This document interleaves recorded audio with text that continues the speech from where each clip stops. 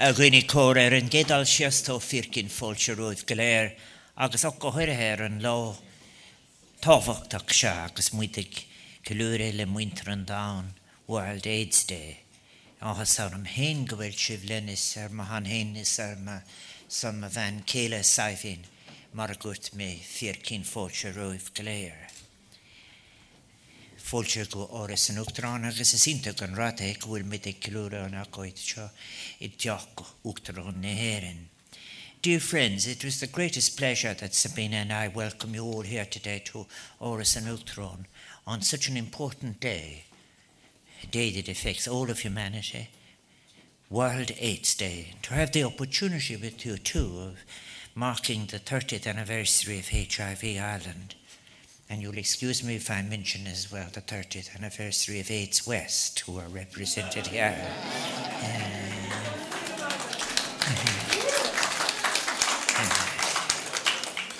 About whose struggles I have an intimate knowledge from more later. It is a great honor for us to have the opportunity to recall those years of dedication, perseverance, and hard work. As I've said, sometimes undertaken in very difficult and indeed, let me be clear, hostile circumstances, which began over 30 years ago. For it was indeed in difficult circumstances that the work of campaigners involved in what was now known, for example, and there are here so many, the Dublin AIDS Alliance began. And I say as well, 30 years ago, was when I saw reported in the paper the fire at the Hirschfeld Centre. And I think it's very important that the work of that centre be remembered as we do our tasks of reflection. After all, in the years of its activity at that time, over 200,000 leaflets were distributing information when it wasn't available elsewhere. David Norris was invited to be here this evening, but he's not free this evening, but I sent him my regards as well. I think I want to take the opportunity of recognising your work and welcoming HIV Ireland. So many of you are here, so you're also welcome. AIDS West Galway, as I have said, Evelyn is here, and all her colleagues. Well, please convey to them my regards. ACT UP Dublin, Asset Ireland, the All Ireland Network of People Living with HIV, Positive Ireland, GUSHH Limerick City, and the Sexual Health Centre in Cork City, and some others. Please excuse me. I had finished the speech when I became, but you are all very, very welcome. May I say also, as matters unfolded, how very much I welcome the announcement. How welcome it is, that announcement carried in HIV Ireland's press release today, that pre-exposure prophylaxis will be available in this country.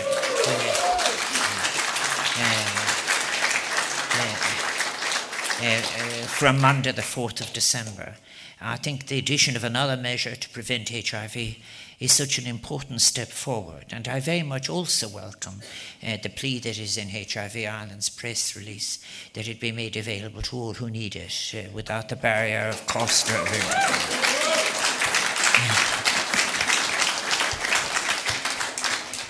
I think that anniversaries like this are occasions not only to look forward, and we do look forward to when people will be able, with confidence and security and in full freedom, to be able to look after their sexual health with responsibility with others. But also, I think, too, we have to reflect on the losses that were involved in those years that we recall 30 years. The loss of friends, of family members, of loved ones, of companions. And also, too, to be able to celebrate that so many have endured and to reflect critically and adequately on the struggles in which so many have participated. Let us be very clear, the struggle for recognition of rights long denied, the right to equality and the right to services, and the struggle that had to be endured against discrimination and stigma. I think particularly, even as President of Ireland, when I have visited cities like London and elsewhere, and maybe some of the saddest people are people who are now elderly, living alone, and who were forced to leave their country because of the atmosphere that prevailed. And this is an incredible reminder to us of how really law can in fact actually release us, emancipate us if it is properly used into rights, but it also can deprive us of rights, as it deprived all those people of rights who had to flee this country. I think it is instructive, if painful, now to recall the moral and ethical atmosphere of Irish society in the 1980s. I'm so pleased there are some politicians here, and you are so welcome. I remember the 1980s very well, as they would say if you asked about it in Leinster House, 3 elections in the 1 year.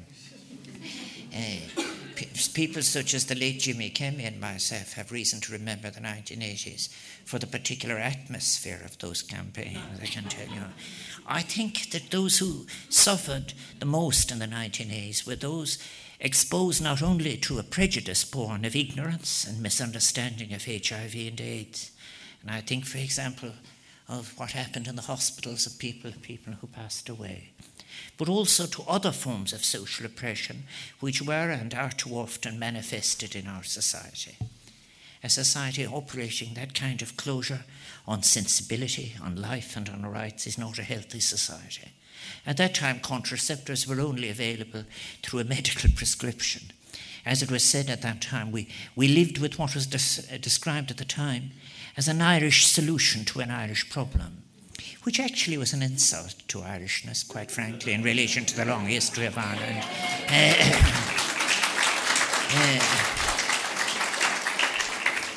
Our laws prohibited same-sex sexual relationships, and it's all over in the literature. I remember I remember reading the poet Richard Murphy's account of his experiences, not only in Ireland but in London.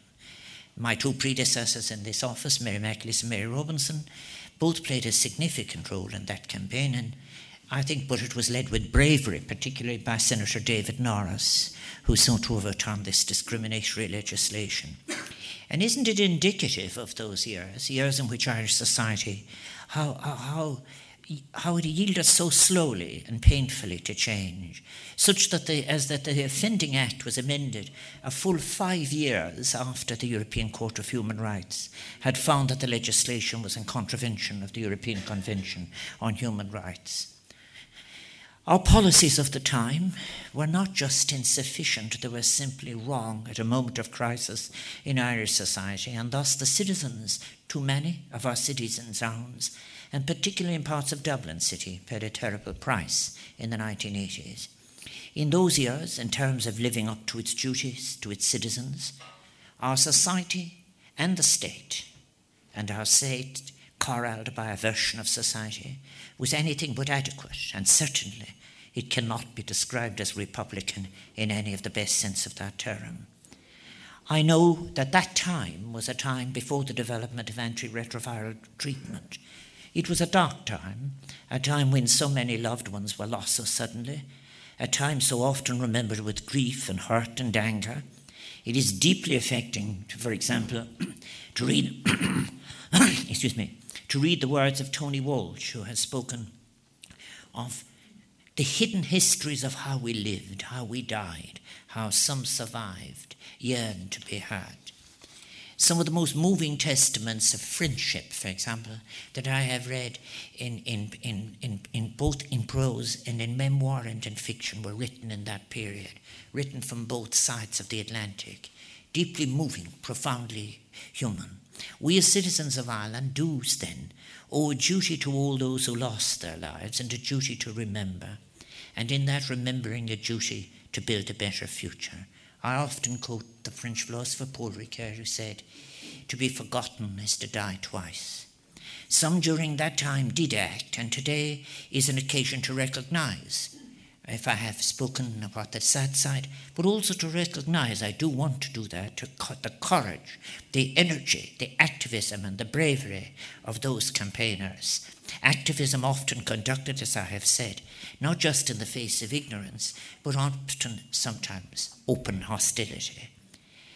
It is also an occasion to acknowledge the great strides that have been made And those have been made thanks to the efforts of campaigners and of campaigning organisations like HIV Ireland, the work of health and social care professionals and volunteers, and how valuable it is now to see represented here the HSE and the interaction between, if you like, the street and the state. It is also,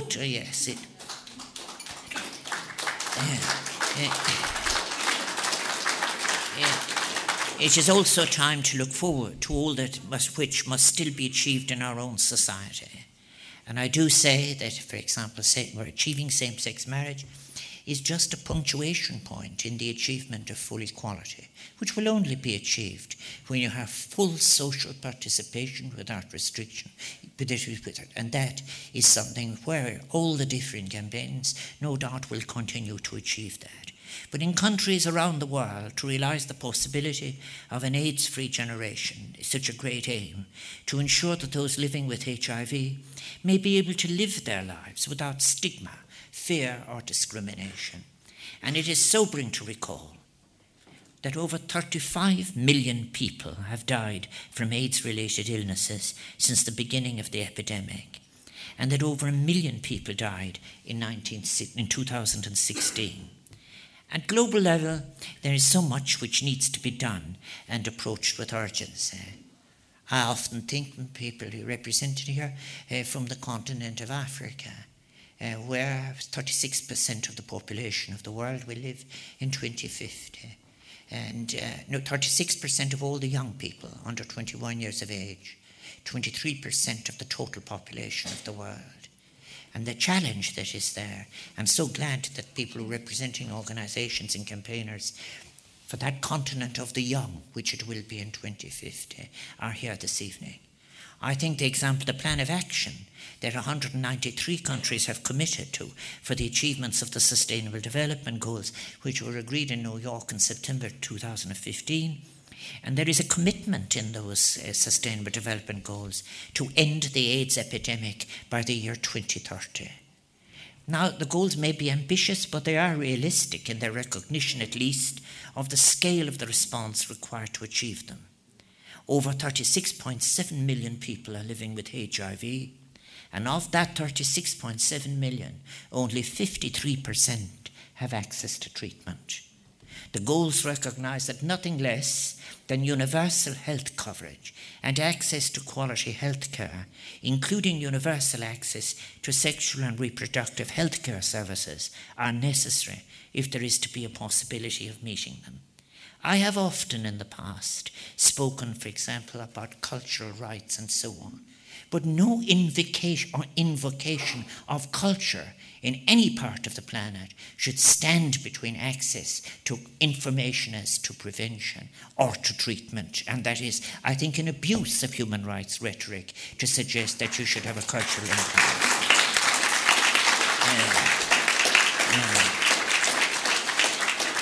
If we are to achieve the goals that I have mentioned at home or abroad, it is not merely enough to make additional resources available. That is an obvious and necessary condition. But we're also required to create the consciousness, one of the reasons we are here this evening, to create the consciousness for a more inclusive and more just society. Globally, new HIV infections have fallen by 45% between 2000 and 2015. There are exceptions, of course, because the increase in, for example, in Pakistan is simply astronomical when you look at the figures. But as we're all too well aware, it has continued to increase amongst some of the most vulnerable groups in our societies. And in some of the most vulnerable groups, in some of the places with the least capacity. Only a response which eliminates inequalities based on gender, sexuality, or race raises the dignity of all people and meets the demands of social justice. Only that will be truly capable of eliminating HIV/AIDS, ensuring that those who live with HIV can live lives free of stigma, prejudice, and discrimination.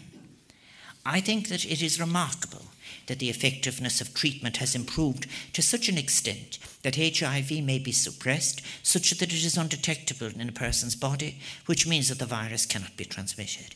This illustrates the continuing importance of HIV testing as those who do not know their HIV status cannot access treatment and have the greatest risk of transmitting HIV. I so support that call for the provision of community testing by organisations such as HIV Ireland and the Health Service Executive. It is to be truly commended and should be supported. And I think it is very important as well that the atmosphere and context in which testing takes place be one from which there is no stigma attached. It is in fact just as an exercise of responsibility in relation to sexual health. There are 508 new HIV diagnoses notified and recorded by the Health Protection Surveillance Centre of the HSE, who are represented here this evening. That's 508 new HIV diagnoses in 2016, which is an increase of more than a third, 35% on 2011 figures. And it has happened in 2 years, continuing.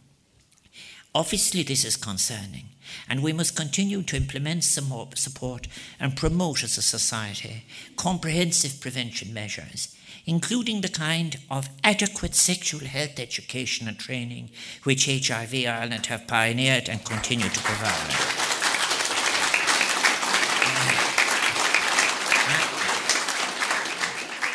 I think that the findings of the National HIV Attitudes and Knowledge Survey and People Living with HIV Stigma Survey that was carried out in 2017 by HIV Ireland, it reveals that there is so much work to be done to improve information, knowledge about the transmission of HIV, and very particularly among our younger people. The survey also revealed that for the 4,000 people estimated to be living knowingly with HIV in our country today, they are experiencing stigma. Stigma arising, as I've said, from lack of knowledge, ignorance, prejudice, and sometimes we have to recognise from pre-existing unaddressed forms of prejudice based on a person's sexuality, nationality, ethnicity, class, or whether indeed they are unfortunately a drug user. This stigma takes a deep toll, whether experienced at the hands of friends, family, employers, or strangers, and it takes a deep psychological toll on lives of people living with HIV.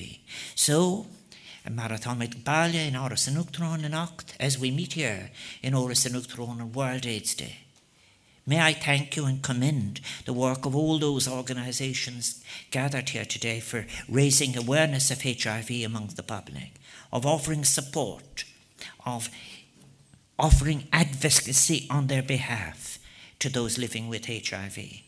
Agus gan buigas ach go háirithe líiad san atá gobar ar bhás a profisiúnta. May I thank to all of our health and social care professionals working in the Health Service Executive and congratulate you yet again for the contact you are making with the campaigning organisations, with all those who are working in our hospitals and in the other bodies, for all of together your dedication and your hard work. And may I take the opportunity of saluting the bravery of all those individuals who have taken a stand against discrimination. Our country has the best opportunity, its best image abroad. When we were in Australia, New Zealand recently, Sabina and I, sometimes people say, what is the reputation of the country? The reputation of the country can be best enhanced by saying this is a country and a people, small in population, who have taken a stand against any form of discrimination and who are committed as a young country to come forward.